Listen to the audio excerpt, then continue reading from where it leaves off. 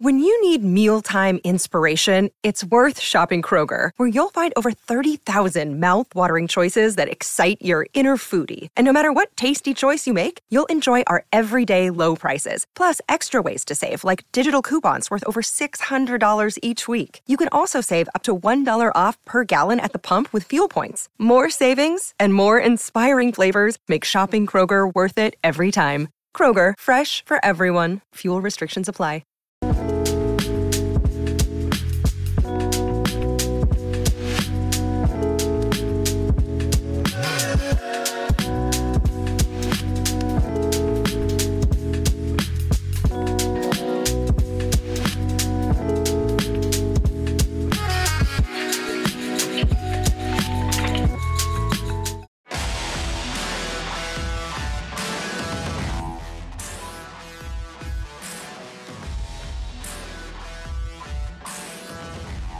All right. Welcome, everybody, back to the PHLY Sixers podcast. I'm Derek Bodner, joined once again by a guy who needs no ramping up period. How you doing, Kyle? I was about to say, I believe there must be the largest ramp in the history of ramps is somewhere in Philadelphia, or maybe not in Philadelphia. It might actually be in Camden, but James Harden is on it at some place before the end, but after the beginning. I don't know where on the ramp he's at. It's a little bit like a roller coaster. And I grew up in the Allentown area, so I'll go with Steel Force and Dorney Park, where he ramped up. Love me some Steel Force. And then he went down, and now he's ramping back up again. And maybe this is a slower or a shorter ramp. Who knows? There's been some reporting that maybe he could join them for the home opener. But James Harden was in Camden today. He did rejoin the team. They didn't really have much of a practice. It was mostly a walkthrough to get ready for the home or the opener tomorrow night. He's not going to join them on their 2-game road trip. We'll see after that. He is with the team. Kyle, the basketball team that we cover is finally normal, right? Right? It's never normal, man. I mean, so some VH1 behind the music over here. Derek texted me this morning. He had a personal obligation that he was hoping to have to deal with. And he's like, I probably won't make it to practice. And then I get a text from Derek, like an hour later, 2 hour, hour and a half later. After the report came out that he had joined him. I won't repeat what he actually said, but it was essentially, God damn it. Yeah.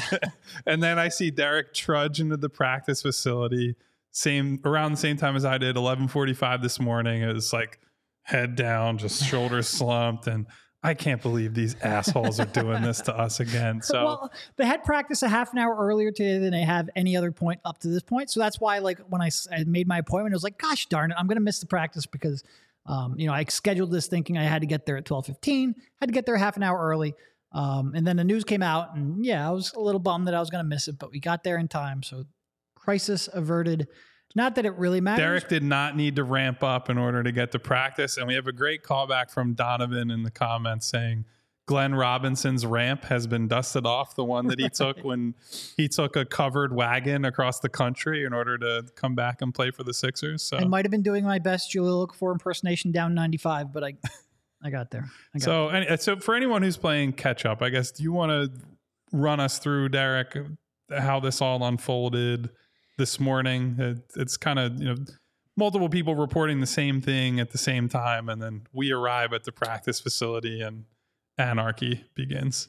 Yeah. I mean, it's, I think was it Shams who first, I believe Shams was first. Yeah. That he came back to rejoin the team, joined them on Tuesday night. According to Shams, he had his bags packed and ready to go to play against the Bucks on Thursday. And the team told him, hold back. According to Nick Nurse, the reason is pretty simple. He hasn't practiced in 10 days, so he's not ready to play NBA basketball. I think that is probably fair. I'm not sure James Harden necessarily cares if he is ready to play NBA basketball. If you remember from his last 2 trade requests, he has not exactly put forth the greatest effort when he has played, but that is sort of where things stand. Nick Nurse was a little non-committal when we talked to him about whether he would actually play there in the home opener over the weekend. Again, we'll see. And Nick Nurse pretty much took a we'll see attitude on everything. I asked him towards the end of the press conference whether he had confidence, given what we was told about James Harden's personal reasons and his absence, whether or not James would need more time away from the team. And he basically said, like, it was the equivalent of the ASCII emoji shrug and saying we can't really predict anything going forward, which is what Kyle and I have been trying to tell you here for the last couple of weeks. We don't know what's going to happen in an hour, later tonight, certainly not 3 or 4 days down the line, but he is currently in Camden as the rest of the team prepares to leave for Milwaukee, which basically means he's going to be away from the team, but trying to work with their training staff to ramp back up.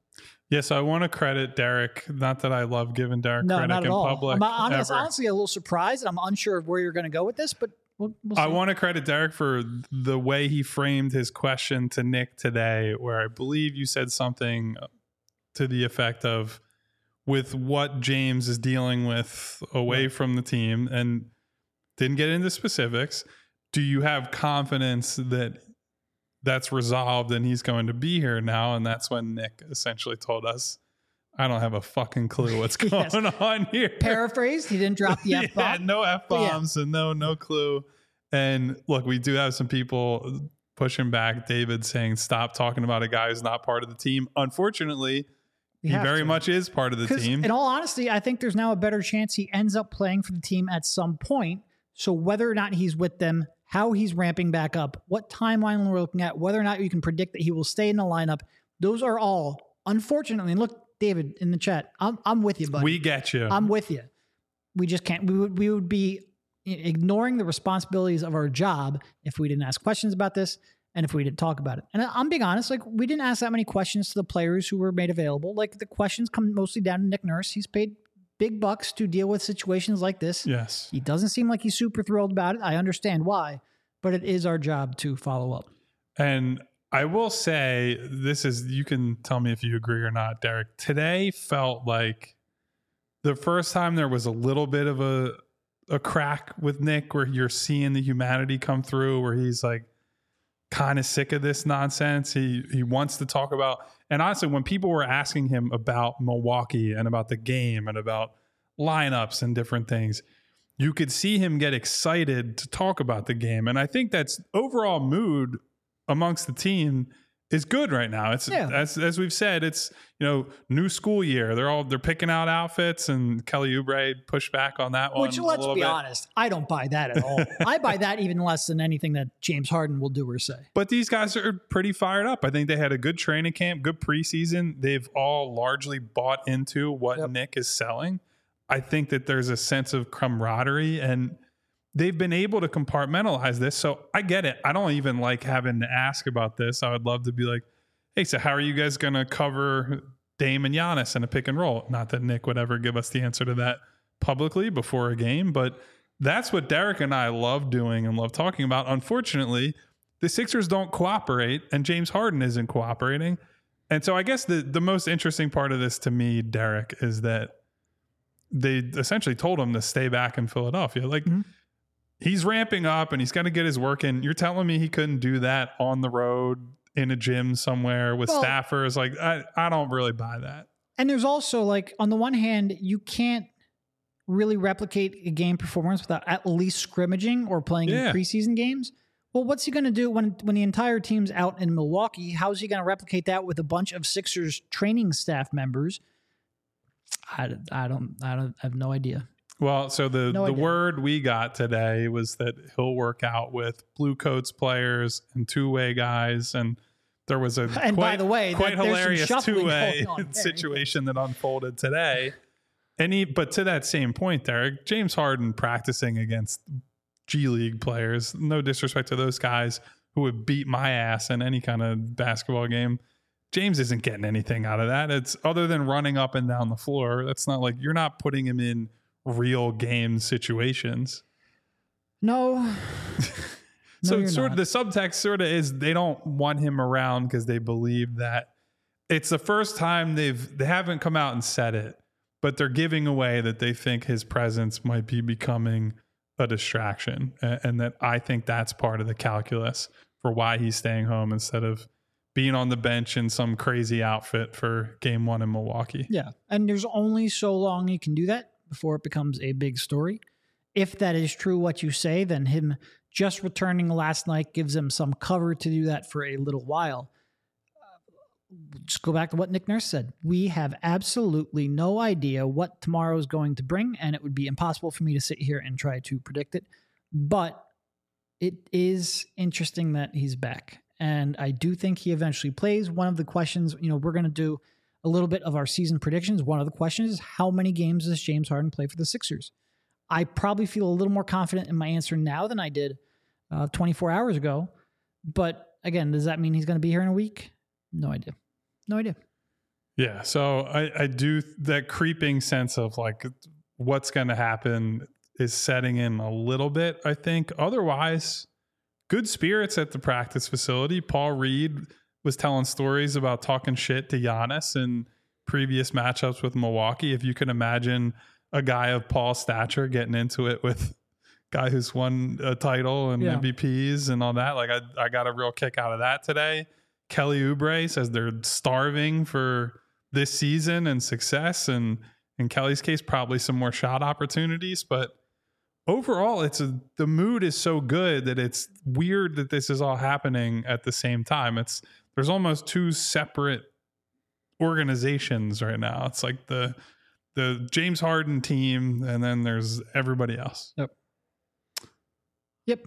But we do get to finally watch that team without James Harden play competitive, meaningful basketball in just a little bit over 24 hours. For that, I am very, very grateful, because at the very least, tomorrow night's show will be about the people on the court. And it'll be about a good matchup, and it'll be about a very interesting matchup that I am excited to spend time talking about. Well, and it'll allow Derek to move on from the pain that I know he's in just from for like that, 24 hours. Just that Phillies loss last night. Good. We didn't even start off the show talking about that. That was devastating. So I'm sorry that I had to pull the knife out and stab you in the middle of the show, but you guys have not seen Derek moping around all day like I have. So I wanted to make sure that everyone knows, at least the Phillies fans amongst you, which I'm sure there are many, that Derek individually is feeling the same pain as you. I thankfully woke up today, and I think I realized the second the Eagles won the Super Bowl, I was free from this prison forever. I feel nothing anymore. They got me the Lombardi, and that was all I needed for the rest of my life, I think. No, look, my pain was alleviated in 2008 by the Phillies. That one meant the world to me, in part because I was there for Game 5 of the World Series. I was there for the parade. I was there for all the celebrations. I had partial season ticket plans. So that first real one of my lifetime, that was great. Eagles definitely helped. The losses still sting. And I think I came into that one, I am prepared for weird, random, unpredictable, sometimes uncontrollable shit to happen in a baseball game. You get in a do or die baseball game, I'm prepared for just about everything. Mm-hmm. What is going to piss me off, and will piss me off about that team and that night for a long time, was just the approach at the plate. And it's one thing to get unlucky. It's another thing to hit balls hard and they're just right at people, or they come up on the warning track. But when you're swinging on sliders 2 feet outside and bouncing off the dirt, you're not giving yourself a good chance to get lucky. And that just drove me insane. And I'm honestly a little bit glad that we got 13 minutes of that before you had to remind me of how pissed off I was last night. But thank you, Kyle, for bringing me back into that. You're welcome. So what would be the Sixers equivalent of their approach last night? If the Sixers were in a team full of Kelly Oubres. I was going to say, if there was a Game 7 and they decided they weren't going to shoot any threes, it's just like a complete strategic malpractice on their part. It came at me last night. Like, Nick Castellanos and Kelly Oubre are the same person. A little too much swagger, a little too much confidence, a bad approach that kills their overall production and lessens what should be a highly talented player. Nick Castellanos is a better version. He's a better baseball player than Kelly Oubre is a basketball player, but I think there's a little too many similarities there. And quite frankly, there were similarities up and down that roster over the last 2 games. And they just, like I said, I'm completely at ease. Like, if they lose game 6 and 7 off of randomness and luck and bad bounces, and it happens. That was just maddening. I can't. Yeah, we don't have to get too far into it because I know a lot of people are upset today. I just wanted to make sure Derek had his chance to, thanks, Kyle, to unload a little bit. But look, that's the beauty of sports. You feel this pain to hopefully eventually, very little in Philadelphia, unfortunately, feel the joy of success, and it's all about the journey, buddy. Those 2 championships that we mentioned were hands down some of the best moments of my life. And the struggle and the pain and the heartbreak certainly contributes. Absolutely. Sam says that the Sixers literally did what the Phillies did in May. I don't think so. I could be one. Boston was a better team than the Sixers. They'd lost the last 2 games, and that was similar. I think the reason, a lot of people today, I don't go there with this, have said this is the worst loss or one of the worst losses in history. Because they're the better team, I get it from that perspective. It's just about the age curve for me. Nothing will ever hurt worse than the Eagles losing the final game at the Vet to the Bucks. And you and I have had this conversation before, Derek, about the Bucks were at least a really good team. And so, it doesn't sting as much in that way. But the way that they lost that game and the age I was in my life was just like, nothing will ever hurt as bad as that one. No, I remember, because I was in college at the time, I remember going out at a bar with a buddy, and we just sat there and drank like probably 2 beers. I don't think we said an entire word the entire time. And then we just paid our tab and left. And like we had nothing left to say because it was just complete heartbreak. Yeah. I really thought that was the year. I think this was very similar to the Hawks meltdown. Yeah. Honestly. I think that's more apt than last year's Celtics series for sure. Yeah. Sure. Better team, had the game at home to win. I don't know if there was an equivalent of, is Kimbrel's bullpen meltdown the equivalent of the blown 26-point lead or whatever it was in game 5? I don't know how to cross the streams there, but I think the Atlanta series is the good comp. Yep, I agree. All right, do we want to take a quick break and then we'll talk about more debilitating losses or maybe talk about the future? What do you think? Sure, let's go for it. All right, well, I need some Shady Rays to cover my tears. I was going to say, I want to tell you guys about our good friends at Shady Rays. You guys can gear up for the season ahead with quality shades built to last. I know you guys think like sunglasses are for the summertime. I will actually say the time I probably use sunglasses the most is in the winter, especially in Philadelphia. You get that very thin layer of snow on the ground. The reflection is coming off it. You need those sunglasses to make sure. An indoor sunglasses? Are we going to see you like Kelly Oubre? I'm not a Kelly Oubre, but I will be wearing my Shady Rays throughout the winter. And if you're not going to wear sunglasses in the winter, I know Derek is looking forward to the quick swap snow goggles that you can also get instead of those premium polarized shades, and they won't break the bank. They're an independent sunglasses company offering an unrivaled product just as good as any expensive pair we've worn. Durable frames, world-class optics for all outdoor adventures. And if you're into winter sports, get those snow goggles, and they can easily go from full sun to low light. Don't let changing light conditions slow you down on the slopes when all you need is Shady Rays slow goggles.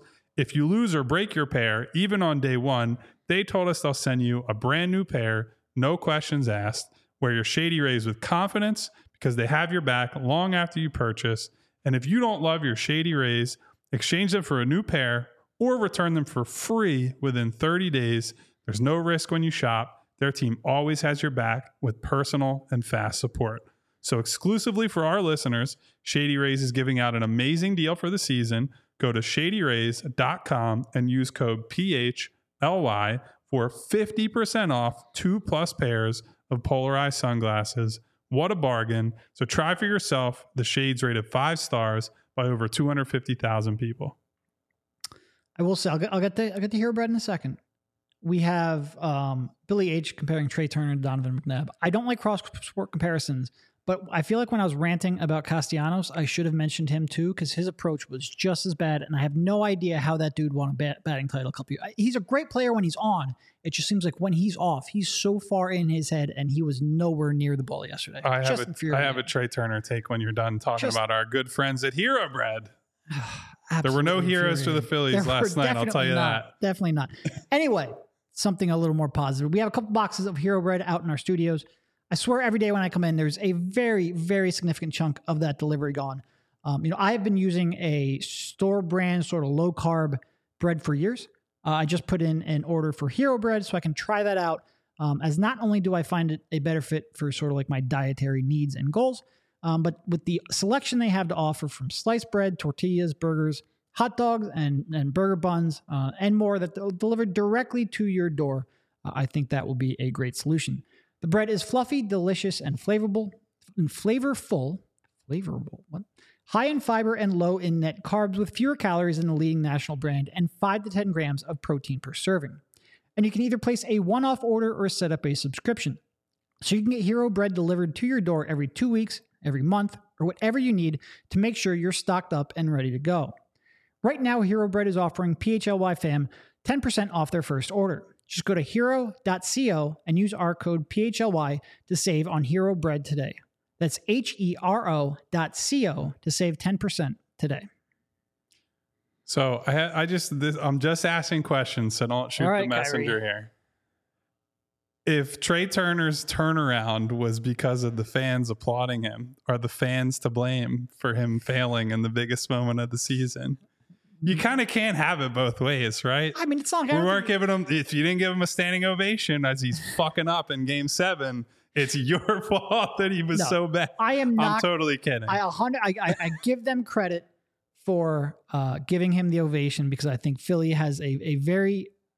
I don't even want to say it's deserved because I feel like the last decade it's different than when like maybe you or I grew up. Yeah. But there is definitely a period where they would get on people pretty quickly. And I like giving it another shot, just trying a different tactic. I give them credit for giving a struggling player a little bit of love. But I mean, we've seen it. I know people love killing Philly fans for Ben Marco Simmons Fultz and all got that. a standing ovation for playing basketball. Even Ben Simmons, up until that Trae Young pass at the rim in Game 7 against Atlanta, he was getting ovations at the free throw line as this guy is literally shooting them out of the series.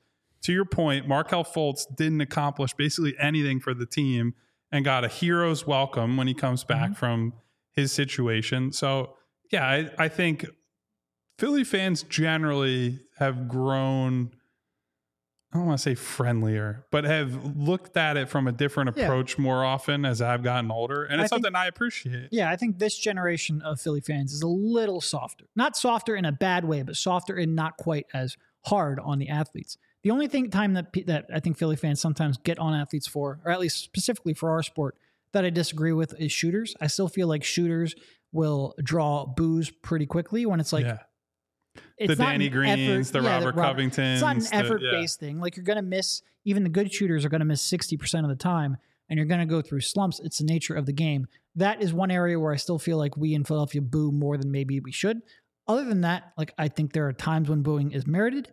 I think there are times when they are supportive when they need to be supportive. Do they get it right every time? No, but I think that it's an incredible fan base. And I think we're channeling our passion maybe a little better or a little more productively than we did in decades past. Yeah, I want to be clear. I was completely joking. There are some people, Brian points out, the fans were standing the entire game yesterday. The fans, as far as I could tell, were incredible at Citizens Bank Park. Certainly the game Derek and I went to. See, look what happens when you don't send Derek and I to the games. They win 10-0 every game we've ever been to together. And we didn't go to Game 7. I'm just saying maybe you guys can cough up a little extra from the couch cushions and get us at every Philly sporting event you want us to win. Are you directly blaming Vince for the Phillies' loss? I am going to blame Vince for the Phillies' loss. So take all your issues up with our guy Vince, who works for PHLY, who did not send us for Game 7. We do have a perfect record. Anyway, I wanted to segue sort of into the prediction stuff, but start with the Harden thing that you and I talked about, Derek, leading into the season. What was the line that you set for Harden games played this year? Was it 11 and games? A half. Yeah. 11 and a half. So initially, Derek sent Rich Hoffman and I a list of things. We wanted to make predictions for both the team and the league. We did our league predictions yesterday. And initially when he said over under 11 games played for James Harden, I was smashing that under. And today, I don't know whether what happened today makes me think I should change that or if I should stick with it and the Sixers are going to tell him to eat shit and stay home, because we sort of have arguments for both at the same time, right? Yep. So did today change, I guess, your outlook on how many games Harden is going to play for the team? No, I think I took the over, and I think Kyle was stunned by that probably. I think my reasoning basically went to, I think it benefits the Sixers long-term if he does play, because it gives the appearances of normalcy. And I think Harden doesn't want to get fined for missing games because he likes money. So I think eventually he's going to return. And I also think this is going to take a long time. I would be not going to say it's not going to happen. I would be surprised if it happened before December. So I basically looked at December, said, all right, if he ends up playing like 50% of the games, I think that's going to end up being more than 11 and a half. So I took the over. And, I think it's probably going to be like he comes back, plays a couple games, probably plays a couple games hard, then loafs for a couple games. Maybe they send him away for a little bit and then he comes back. Like, I just think this is going to be dragged out long enough where I did take the over on that one. Yeah. So just in the interest of sticking to my original pick, I'm still going to stick with under because here's where I'm at. I think when Harden is eventually back out on the floor, there's only going to be so long before James Harden decides I'm not good soldier anymore. Like maybe he shows up for the first couple of games. He goes out and he shows the Clippers or maybe anybody else who'd want to trade for him, teams that don't exist as far as we know currently. He puts on a show. Maybe he scores 25 points, gets 10 assists. Oh my God, look, James Harden is still really good, blah, blah, blah. Once he proves his point, it's right back to sabotage. And I don't think, based on what we've seen with how the team is playing, with Nick wanting to focus on the guys that are here, the task in hand, rather than Harden, I don't suspect Nick's tolerance for the bullshit is especially high. And I think at a certain point, and I don't even think it'll take more than a single game of nonsense to just say, go the hell home. We don't want you here anymore, and we'll figure it out later. Yeah, I mean, I guess that I could see it taking maybe 3 or 4 games of nonsense. But I think part of my calculus was he plays 5 games hard, a couple games of nonsense, and I set 11 and a half because I figured that was about where you didn't know how long those two things would last. And I also think there's a chance he then rejoins it just because I think this is going to take a while. It does feel like something where it could be 0 or it could be 30, and I truthfully don't know. But I think you're right. I think eventually there could be a limit for nonsense. I'm just not sure where that is. We have a lot of questions in the chat. I forget where. I think it was John asking, why would he let Harden play? Wouldn't that stunt Maxey's growth? If Harden ends up, I don't think he will play more than, even if I'm taking the over, I don't think, I'd be surprised if he plays more than 20, something like that. So you're going to have ample time with Maxey having the ball in his hands. I think you need to try to get as much as you can from this trade asset. So I think that's why the Sixers will eventually want him on the floor. I also think to that point about Maxey, I don't think we kind of have to reimagine how you're looking at Tyrese and say, even if we're calling him the point guard and he's the guy with the ball in his hands, he's never going to be the like Chris Paul floor general, 10 assists per game type guy. His weapon is scoring. And so more than likely, whoever you're going to try to pair him with long-term, whether it's a wing with playmaking talent, whether it's a bigger guard who can run the offense, it's always going to be with a guy who can, if he's not the number one table setter, lead the offense guy, he's at least someone who's going to split that responsibility with Tyrese. Like, I don't ever think Tyrese, based on his trajectory right now, is going to just be the complete floor general. And that's okay. He can still be a super valuable player. He's been a super valuable player offensively already up to this point. So I like Harden coming back just makes him focus more on the stuff that we know he can do well. And as soon as Harden's out of the game and it's the Tyrese show, he can do more of that lead dog playmaking stuff that he'll have to do, but I don't think he has to do at 100 possessions a game type level. Yeah. No, I agree. He's going to have the ball in his hands a lot. And honestly, he doesn't need, like you said, he doesn't need to initiate all of the offense to get better at making plays when he creates an advantage. Like he's going, even with Harden on the floor, he's going to have driving lanes. He's going to run pick and rolls. He's going to run off a dribble handoff. You need him to focus more on that all the time, even when he's sharing the floor with somebody else. Because to your point, he's very rarely in his career probably going to be the only initiator. And Harden's unique because he dominates the ball more than most other primary or 1A initiators. But he will, like I said, I think he's going to play a lot of time this year without James Harden in the short term. And again, that might be a month and a half, whatever. I do think you have to get as much back on this asset that you have as you can, because the Sixers, I don't know if you noticed, they don't have very many draft picks right now, and that makes trades tough. No, you're kidding. True story. All right, let's take one more break here. This time, I'm going to start off telling you about Game Time. I guess lucky for you, you don't have to worry about dropping $1,300 on Phillies tickets for Game 3 of the World Series, but you are still going to want to go to concerts, events, what have you. Eagles games are not cheap. Sixers home opener coming this Sunday night. Sixers games might be a little cheap. The demand for them isn't there, but regardless of the price point, you're going to want to make sure you have good seats, a good line of sight, that you're getting the best deal possible. Game Time is the place you want to go. Game Time is a fast and easy way to buy tickets for all sports, music, comedy, and theater near you. With killer deals on last-minute tickets and their best price guarantee, you can stop stressing over the tickets and start getting hyped for the fun you'll have. Yes, even at Sixers games, it's fun. I promise you, Tyrese Maxey's going to make a fast transition layup one day, and you're going to be back in. Game Time is the place for last-minute ticket deals. Forget planning months in advance. Game Time has deals on tickets right up to the day of the event. And the Game Time guarantee means you'll always get the best price. If you find tickets in the same section and row for less, Game Time will credit you 110% of the difference. It's the fastest growing ticketing app in the country for a reason. You get images of your seat before you buy, so you know exactly what to expect when you arrive. Buy tickets in a matter of seconds. 2 taps and you're set. With tickets sent directly to your phone, so you never have to dig through your email. Snag the tickets without the stress with Game Time. Download the Game Time app, create an account, and use code PHLY for $20 off your first purchase. Terms apply. Again, create an account and redeem code PHLY for $20 off. Download Game Time today. Last minute tickets, lowest price guaranteed. All righty. So I want to tell you about our good friends at Soul Savvy, which is where you go when you don't want to miss out on the biggest sneaker drops. And the Soul Savvy Drops app is an app that you need on your phone immediately. Soul Savvy has been around since 2018, and their mission has always stayed the same: get sneakers into the hands of people who love them the most. You guys are out there fighting bots, fighting just normal customers like you and I.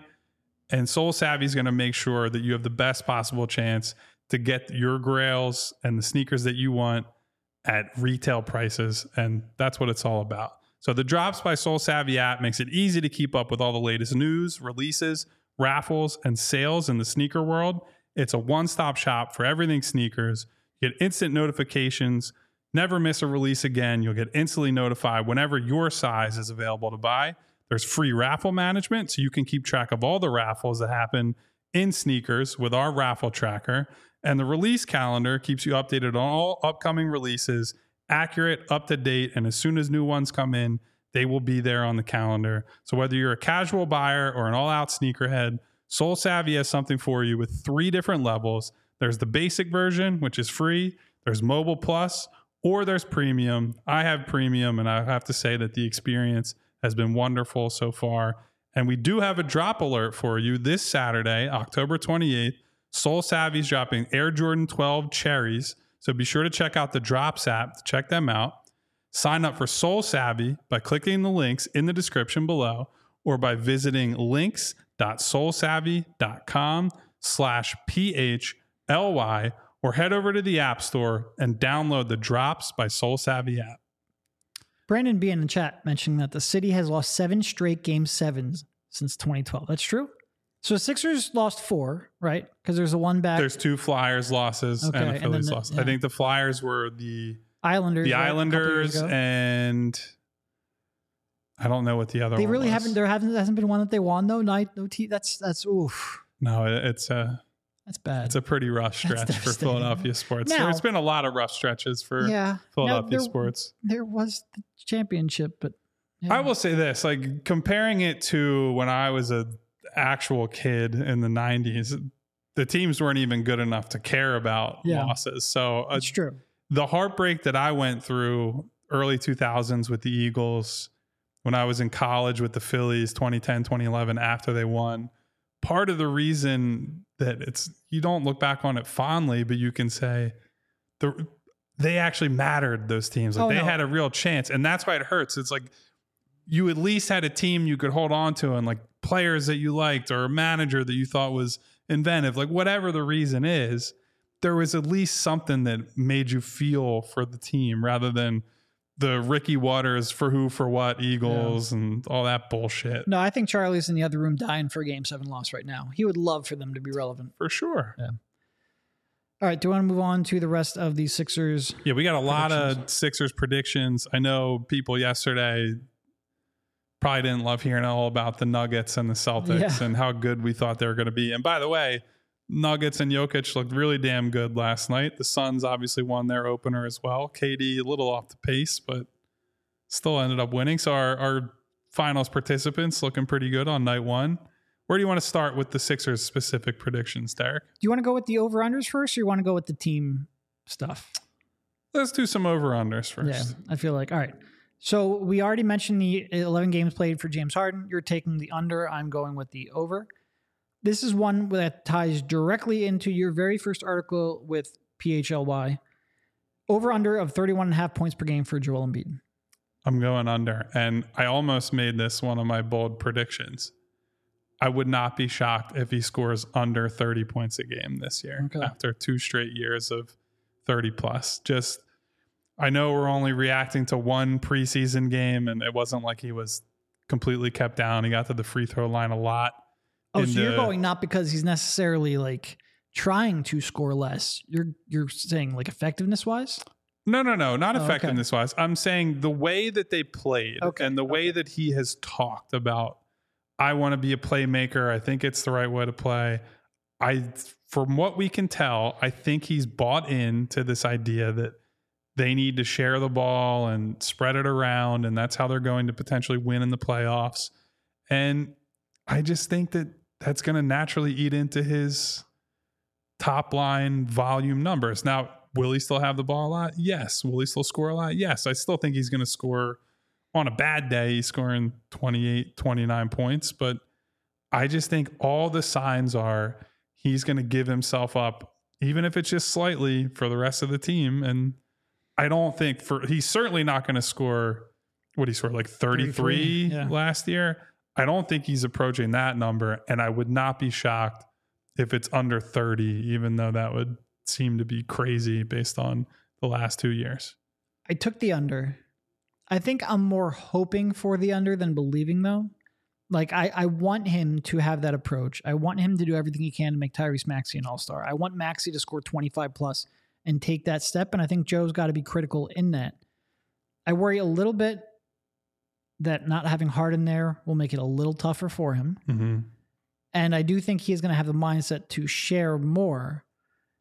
But I do worry that like a month into the season, if they're not having the team success, if he might then try to revert back and do everything or do more himself at the very least. I have that nagging concern. So I took the under. I'm not 100% confident in it, but I will stick with my initial gut prediction. Yeah. And look, just saying under a point threshold for him is not a value judgment, right? Because to the points that you and I are both bringing up here, we both wanted him to score less. We want him to score less, and him scoring less can be the product of better or holistic offense. Now, I'm not super confident that they're going to have a top line offense this year. In fact, I skew more toward, I think they'll be middle of the pack, perhaps above average, and they're going to have to make up for it on the defensive end of the floor. But I think if Joe commits himself to things like running the floor and the defensive end and just keeping the ball moving and making life easier for guys like Tyrese and DeAnthony and Tobias and even guys like Jaden Springer, actually certainly guys like Jaden Springer and Pat Bev and these guys who are not, great individual creators on their own, who need a little bit more help from a guy like Joe in the middle of the floor. I agree. So we're both taking the under, but I don't think it's we think Joel is taking a step back. It's more of an evolution type. Yeah, I agree. Sort of tied into this, over under of 6 assists per game for Tyrese Maxey. I'm going under. I went with the over. All right. So make the case. Well, I think part of it, when you have the ball in your hands, as much as I think he will, I think you're going to have the opportunities. I do think Tobias Harris was joking that 2 years ago he was being put in the dunker spot when he was, basically in place for Ben. People love that. Honestly, I'm not even really sure if he meant it as a shot at Doc, just more like they were just dropping him into the Ben Simmons role. Regardless, he was not necessarily being asked to create. In fact, Doc Rivers, the previous years, focus on your scoring. The shot creation will come. I think he's at a point where, you put the ball in his hands a lot and ask him to really attack. The passing avenues are just going to be even what did Fred VanVleet average throughout the last couple of years? So I have the Raptor stuff. It's part of the point I wanted to make. Okay. VanVleet last season, 7.2 assists a game. I don't think VanVleet's a great passer. I don't think that's something Tyrese Maxey can't do. When I talk about Tyrese Maxey developing as a passer, I actually think assists are one of the most overrated stats out there. I care a lot more about creating advantages than I do about the actual assist.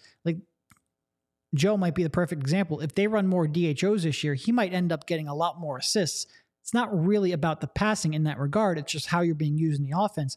Tyrese Maxey, I think, is going to accumulate assists, and I'm still going to say he's missing some passes. He's not making as much out of the attention he's drawing as he could. I want to see more growth. I think the assists will come not at a James Harden level, but at a more than they ever have. Well, does that mean he's going to grow as much as a passer as Sixers need? I don't know, but I think he's just going to have the ball enough where he's going to put up some numbers. And I think he is going to give it a real effort to try to make those passes. Okay, so to your point, Fred VanVleet the last 4 seasons, 2023, 7.2 assists, 2022, where he made the All-Star team, 6.7, 6.3 in 21, 6.6 in 20. So I think if you want to try to use him as the blueprint for Tyrese, I can understand that. And I think I do think that Fred is probably a better natural passer than Maxey has been up to this point in his career, but he's not a great passer. So that's why I settled on the under. That, and because, as we just both pointed out, the offense still runs through Joel, right? Yeah. And so a lot of the assists that maybe on another team that you're playing mostly through your perimeter guys will go to the perimeter guys. I think Joel might end up with a lot of incidental assists that are just, you're going to take those out of the guard's hands. And I do think that it's a trickier task than I think we're discussing, or that maybe the public thinks it is, for Tyrese to find that perfect middle ground between just go out there and score and hunt your own shot and do the things that everybody can see that you're good at, and now build on that and become a point guard and a guy who's making life easier for everybody and making the right reads. And honestly, it might be a situation where I would be almost concerned if he has too many assists. I know that seems silly, but I think if you have his mind too much on the playmaking and the passing rather than the things that are his special skills, you need the him to shooting, score too. the speed, the getting to the rim, that's the stuff that I think separates him from other guys who are, middling to maybe slightly above average playmakers. So I'm going under. I don't think it'll be that far under. I think like a 5.5, somewhere in that range is probably where I'm expecting this year, but I would not be shocked at all to see him hit the over. Okay, one more over under before we get to the team specific stuff. Over under of 0.5 starters added by trade this season. I initially told you under, but I changed that to You changed over. it? Okay. Yeah, because I did put over. I don't think it's going to be on the first trade, but I think in the second trade that they make in February is, I think, where they try to get it. So I'm going to say over as well, but I'm going to hide my reason for now because there's another prop that I brought up in our chat this morning that I wanted to make sure that I tie it into that. I mean, I don't know if I have too much of a discussion on this one. Daryl has to. There's a trade that has to be made, and Now, I could see something where they trade Harden maybe December, January. They don't really find anyone to go all in on the trade deadline. Maybe they keep those draft picks that they get in a Harden trade and try to use that in the summer. I guess it's theoretically possible, but I think unlikely. And if he's going to make a second trade here after the Harden trade, whoever you're acquiring, even if they're not the star that maybe Sixers fans want them to be, you have to be acquiring somebody who's capable of starting. So that's why I went with the over there. So actually, I sent you an over-under related to this. Okay. The perfect time to segue. I said over-under 0.5 games played by PJ Tucker after the trade deadline. Right. So I think my suspicion is, and there's a lot of smoke surrounding it in the summertime, I think PJ is getting moved at some point. I think it would make sense if it happens in conjunction with the Harden move. And so I think you're going to be trading for a starter basically regardless because he's leaving and you're not going to, unless Jaden Springer turns into, then that number needs Marcus to be like, Smart, then I don't think him and Melton or Melton and somebody else are both getting bumped into the starting lineup. So I would, we're in agreement on over, and I sneaky think there's a big chance PJ gets moved this year. No, and I think if you're going to trade Harden, it makes sense to move PJ because A, he's not going to get those corner threes. B, he has another year left on his contract, and you know that Daryl is always thinking about having the chance to add somebody in free agency next summer, especially if they don't get maybe the starter or star level player at the deadline that they truly desire. So yes, I would take the under on that one as well. For sure. All right.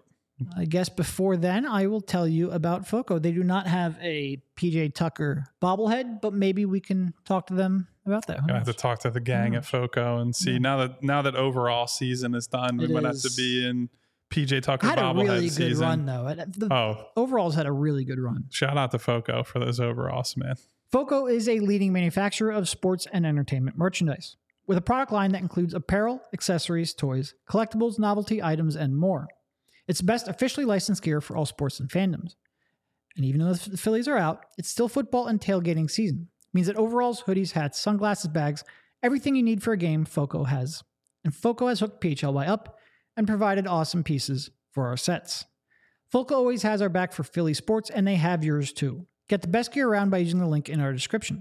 For all non-presale items, use the promo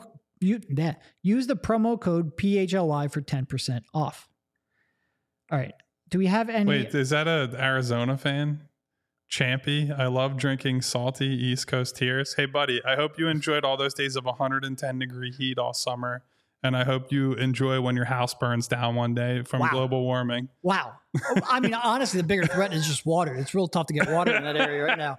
I actually love, I don't want to say I love because it's a little too hot, but I enjoy that area of the country. So I'm not going to join you on the trash talking there. Listen, I'm sure there are many wonderful people in the state of Arizona, but if you're coming in here talking trash, I'm going to make fun of your water supply. That's how it goes. Larry Jones in chat, he's having a good day too. He's been waiting for this moment. I don't know why you waste your time here, but Larry, I don't know how you talk about tough choke for the Phillies when the Braves lost to this exact Phillies team a round earlier after winning 104 games in the regular season. Like just in the most impotent way possible too. I was going to say what the Braves did was a 5 times worse version of what the Phillies did. Right. At least the Phillies played well enough in the NLCS to choke at the end. The Braves got their fucking doors blown off. This is what I'll say about Phillies fans.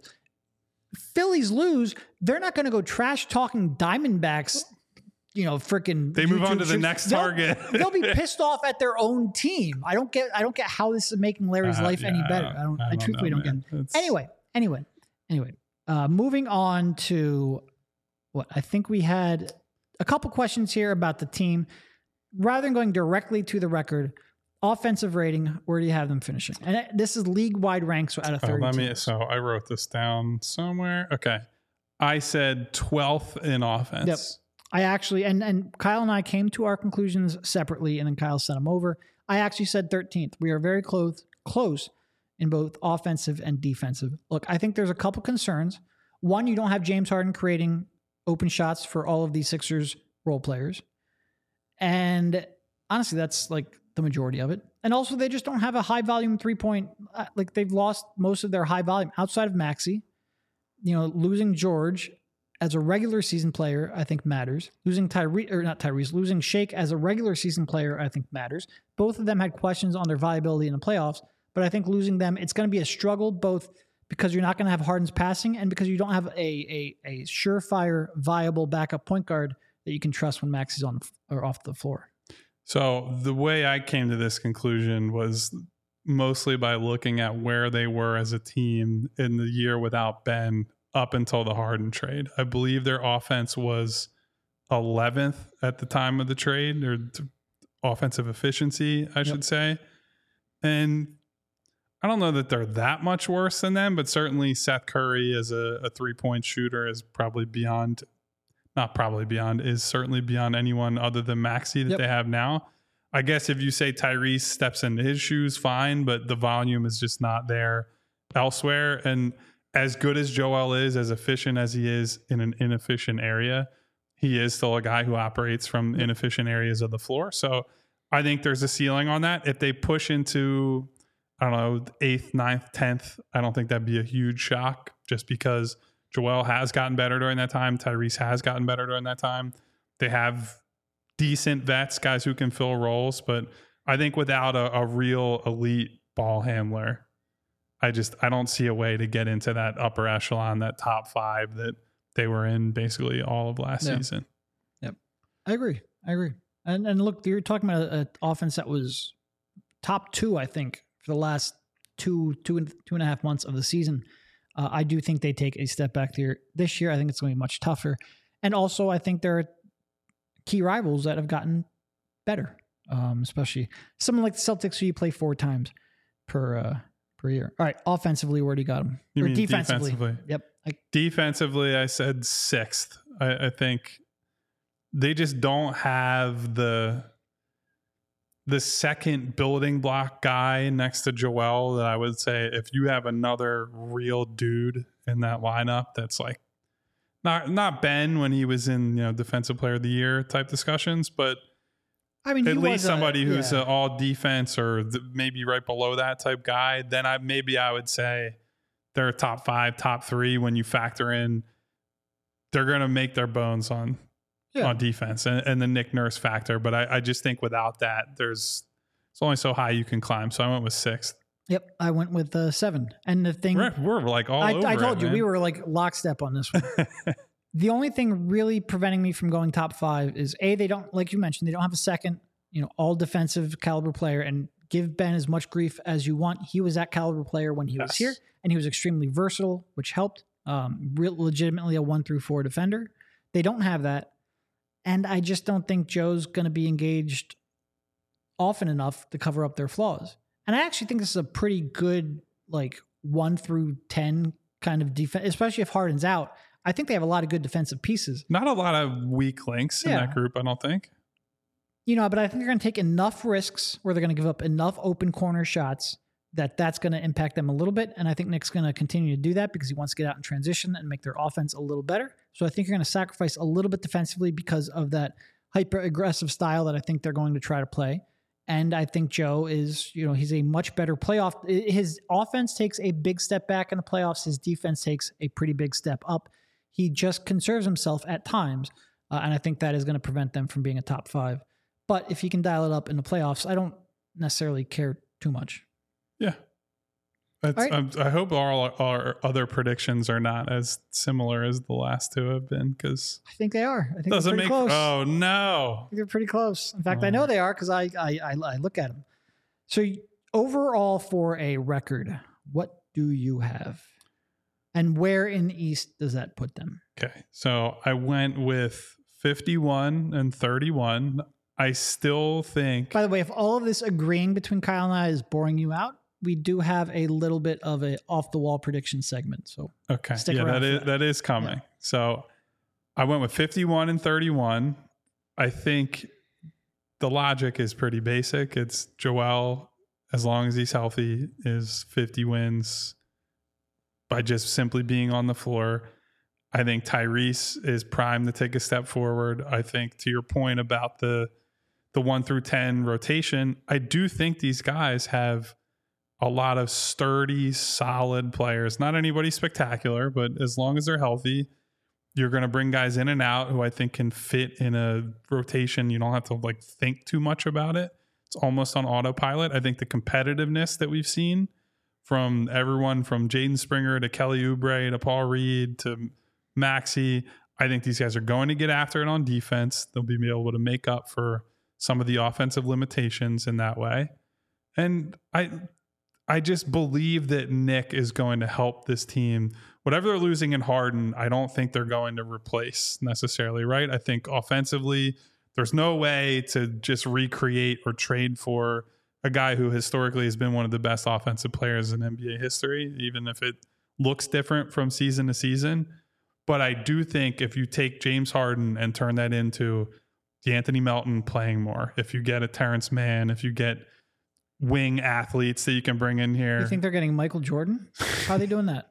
The point being, if you just fill that allotment of minutes with more defenders, more tough, active players, and you have Joel Embiid, who's led the league in scoring, and you have Tyrese Maxey, who I think is a great shooter and scorer, I think you're going to win 50 games. I settled on 51, and I think that puts them fourth in the Eastern Conference behind Boston, Milwaukee, and everybody's favorite pick to be third in the East this year, the Cleveland Cavaliers. Yep.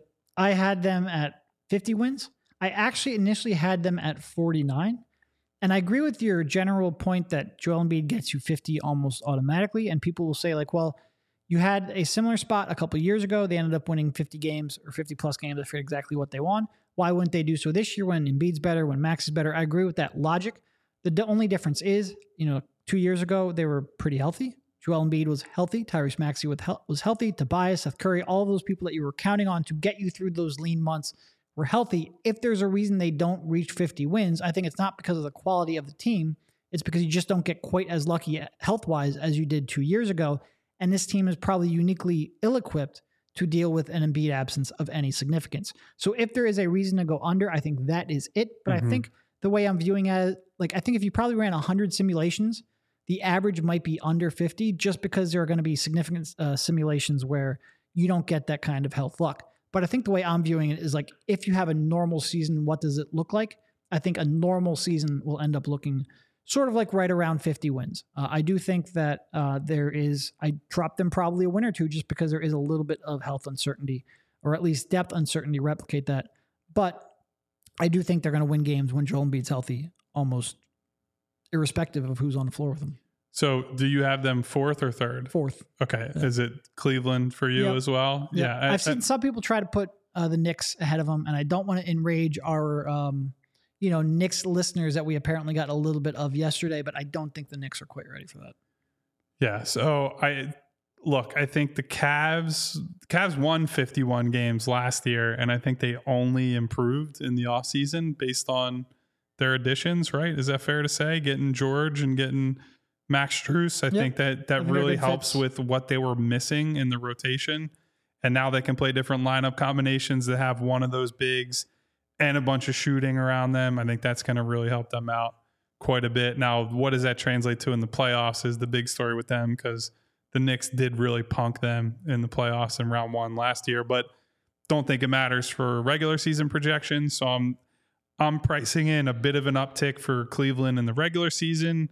Sixers come down just slightly, and that puts them at fourth. And I guess, unfortunately, Derek, that probably puts them on a collision course with, do we think it's Boston in round two if they're able to escape round one? And yeah, I think Boston gets 1 seed. Yeah. So no, to your point, though, I mean, Cleveland, their net rating last year was incredible. They were a really good regular season team. I think their net rating, second in the league at plus 5.6. They were a real, their 51-31 regular season record was very legitimate. I expect them to be better this year. Does that mean they are ready to make a deep run in the playoffs? I have my concerns with how that team is constructed. Regular season wise, they should push through. Yeah, I agree. So I wish we had some more disagreement on all this stuff, but it is what it is. I mean, when you're right, it's okay if you're right as well. So that's fine. We do have a question from Brian in the chat. What are the odds that they trade Tobias mid-season? I think we've talked about this a little bit. I think he stays on the team. And that is in large part because I think Daryl Morey is not going to get the star that he wants at the trade deadline. He's going to look at free agency as a way to go out there and make that last run. And I think if you trade Tobias, the odds are you're going to end up taking more money back for next year. I think they're going to want to keep him. I don't think they're going to want to add salary to their books for next year. So I would expect Tobias to be here. Yeah, I think the only way he's traded is if there is some form of significant opportunity around the deadline. And when I say significant, I don't mean Zach LaVine continues to be shopped, because he's already out there. I think if somebody really wanted Zach LaVine, they could go get him today if they were willing to pony up. But I'm thinking more of, I know I brought him up on the predictions yesterday. What if Ja Morant becomes available? Or what if somebody that is, I don't want to say damaged goods, but somebody whose value is taking a hit. Distressed asset is a better way of putting it. but someone who unexpectedly becomes available in January, February, that it's a unique opportunity to trade for them then rather than the summertime. That's the only real way I think Tobias is getting moved, because I think so much of the last, 4 months, 5 months of conversation has been all about next summer, we're going to have the most cap space and the most flexibility and blah, blah, blah. And then to trade Tobias for, like a couple guys on 2-year deals, that just doesn't seem like it would fit what Daryl and the front office are going for. I agree. And again, we have Brandon B saying that Cavs struggled against the Celtics, Bucks, and 76ers last year. Again, we're not telling you they're going to make a deep run in the playoffs. We're talking about regular season wins. I do think they have some struggles against the best teams in the league. I agree with that. Want to get into a bold prediction? Yeah, we both got 2 of them, right? I haven't seen yours, so I don't actually know what Derek's bold predictions are and how crazy they are. So I kind of want, should I go first, or do you want to do a big reveal? I can go first. Okay. I think after January 1st, Jaden Springer plays more minutes than Paul Reed. Ooh, I like that one. Okay, so that essentially let's price that at 17, maybe. Paul will play like 15 a night, most likely. Well, I think a lot of people are expecting Paul to play more than that, because you've got the 14 or whatever that Joe's out. Then you've got the games that Joe's out, and then you've got the minutes that Paul Reed will be playing next to Joel Embiid. So basically, with my prediction, I'm saying 2 things. One, I think Paul Reed is going to start off playing some 4, but I think that will be cut back as the season goes on. Again, I don't completely buy into Paul being a legitimate 4 next to Embiid. And also, I think that once we get into the season, Jaden Springer will establish himself more. And because of his versatility, positional versatility, I think once he does, he will be on the floor for more. So maybe that means Jaden at like 17 to 20 and Paul falls back to 14 to 15. Okay, that's fair. Yeah, I do think it's going to, you and I talked a little bit about this yesterday, Derek. Nick has not super exuberant, given the full-throated Jaden Springer is in the rotation answer that I think maybe we were expecting to end preseason. Why does Champy keep calling them the 86ers? Champy, God's going to take a magnifying glass and burn you from the sky out in Phoenix. So I'd be careful. Is that, I'm just curious, is that a typo? Is that like a dig? Like, I honestly don't know why he's doing that. And for a second, I thought maybe he was talking about the G League Arizona team talk in this and chat. the 87ers, but no, they're the Blue Coats now. So what's going on here? Answering the chat, Champy. So anyway, I do think Nick has not exactly given the full endorsement of Jaden, where I am a little skeptical he's going to play. I don't want to say at all, but play a real role right away. I think it's going to take him some time, and maybe there's a very specific reason I said after January 1st. Yep. Yeah. So, all right, we're in agreement there. All right. I will give you one of my bold predictions for the season. I think DeAnthony Melton leads the NBA in steals. Okay. I think he was already high on the per game leaderboards last year. He's coming into the season healthy, which always helps. And I think in this system where they're going to play aggressive, where frankly, he's going to play more minutes because James is not here right now, not likely to be here long term. And I think DeAnthony has proven himself to Nick, certainly in the preseason and training camp and whatever else. And I think he's going to be empowered to jump into passing lanes, to blitz, to do all the things that he is good at and likes to do. Do you think maybe he's saying 86? Because like, did you ever work in a restaurant and you 86 night and you cancel? I know what him? 86 is that maybe what he's getting at? Like cancel the. Why are we giving this guy any attention? It's really bothering. I'm making a point about DeAnthony Melton leading the league in steals, and you're having an argument with Champy in the comments. So that's where we're at today. But anyway, so I think DeAnthony is in prime position to take what was already a really strong steals and blocks profile from a guard and amplify that. And that's about it. I don't know how bold that actually is, because it's not like he was that far off last year in terms of the per game stuff. I just think now that he is likely going to start every game without James Harden, and maybe even with James Harden, he's got a real chance. No, that was like one of my predictions was going to be Melton starts like 90% of the games, but I don't think that's particularly bold anymore. Yeah. I think that's the way the season is shaping up. The other one, I am going to say that Danny Green starts 10 games for them this year. Okay. 10 is pretty high. It has to be bold. It has to be bold. I think realistically it's probably more like 3 to 5 because of injuries or some weird shit happens. But we're talking about bold predictions. I think there's a period of the time where Nick will try to put him out as a stabilizing force because you've got a couple guys who are out. And for a guy who, again, a month ago, I didn't know if he was going to make the roster, I think that qualifies as bold. I don't know how confident I am in that one, but it's a bold prediction. I mean, look, I feel like we've been the Danny Green podcast during the preseason talking about a guy who's not going to play that much, but we were excited for how good he looked. So. And even when he starts, he might play 10 minutes, but you'll be on the floor. Hey, by the way, Ash in the chat saying I made a live chat to listen live. My man Kyle. Thank you, Ash. I appreciate you stopping by. Again, Derek's chopped liver over here, I'm here as always. well. I don't know. Maybe you need to hunt down more of your guys. I'm like Tobias Harris. I'm present. Yeah, I guess so. All right. So here's my second bold prediction that Derek has already seen. I think, excuse me, I just got caught up over here in my throat. Tyrese Maxey is going to score 25 points a game this season. And that was part of why I went with the under on the assist total, because I don't think Tyrese is going to become a different player without James Harden. I think he's going to become more of who he already is. And I think between the messaging from Nick that he wants him to take 20 shots a game, between the constant thing we hear from Joel Embiid to get up more threes and take more threes, I think he's just getting so much support and trust from the guys who are the real power brokers in the organization. And I think he's good enough to go out and do it. I think he's going to make an all-star team this year. I can just see the momentum building behind this guy. Really likable kid, really talented kid, somebody who can be a beacon of hope for an organization that honestly is just steeped in chaos at all times. And I think he's about the right things. I think he's prepared for this role now in a way that he wasn't when Ben Simmons was fucking off to wherever he was a couple of years ago. And so I'm really excited to see this next step for Tyrese. So since you're taking the under on Tyrese Maxey at 6 assists, where are you placing Joel Embiid's assist totals? We have that as a question coming in from Elaine.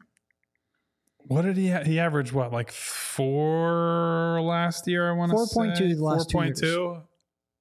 I put Joel up close to that 6 number, I think. Would you give him above 5.5? I think I would, honestly. I think I'd probably put him right around 5. I think that's a good line to set, but who knows, man?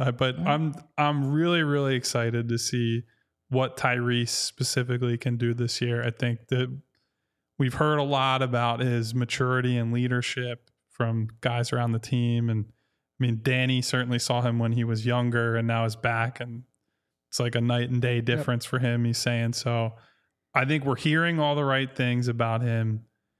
Maybe it's a tough start as he adjusts to the roller coaster with James being here or not being here, but I think he is absolutely ready to take another big step this year. All right. Well, this was our last show before the regular season kicks off. We'll be coming to you after the game tomorrow. Post-game pod on Thursday, Cannot wait to talk to you about the Philadelphia 86ers all year, Kyle. Why don't you give the great people on the YouTubes a shout out? Well, I want to say no thank you to Champy, Mr. Arizona, who's in here for talking all kinds of trash, but thank you for being here. Brandon, RC, Elaine, Ash, 2 Minute Warning, SB, Neil. I see Gavin a lot. I see Brian, Chris, Sam. So many of you are here. I hope you guys will be with us tomorrow night after the Bucks game and with us all season.